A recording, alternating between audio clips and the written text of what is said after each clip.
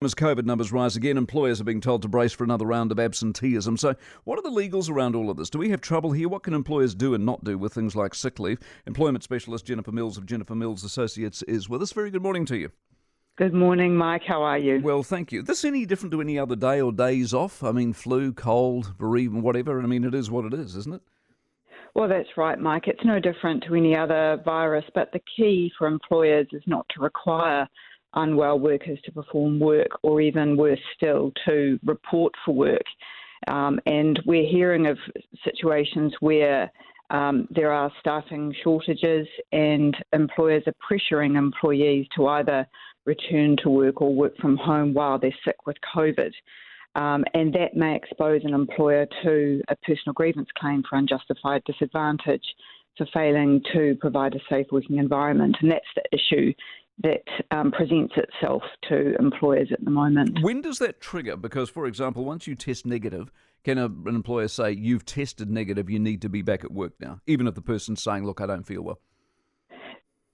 If an employee is reporting that they're feeling unwell, an employer will not require them to report for work. And we know that RAT tests aren't always accurate, so you can test negative for a few days before ultimately you test positive.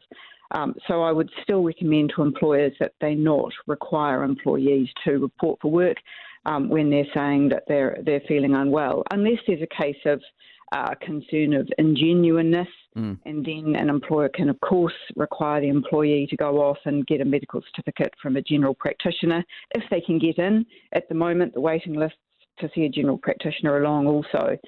So that's another issue, just at the spike now while we've got this additional COVID surge. It's a minefield, isn't it? Because the medical certificate, I mean, the doctors are saying, don't make us do it. We've got better things to do with our time.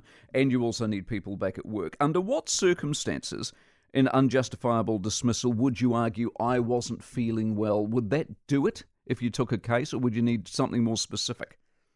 Well, I don't think that we'd be in the realm of a dismissal situation. If an employee, are you suggesting that an employee if I say, would look, resign? you need to be back by Wednesday because we're desperate, and if you're not, you're out. Well, any termination on that basis would be unlawful.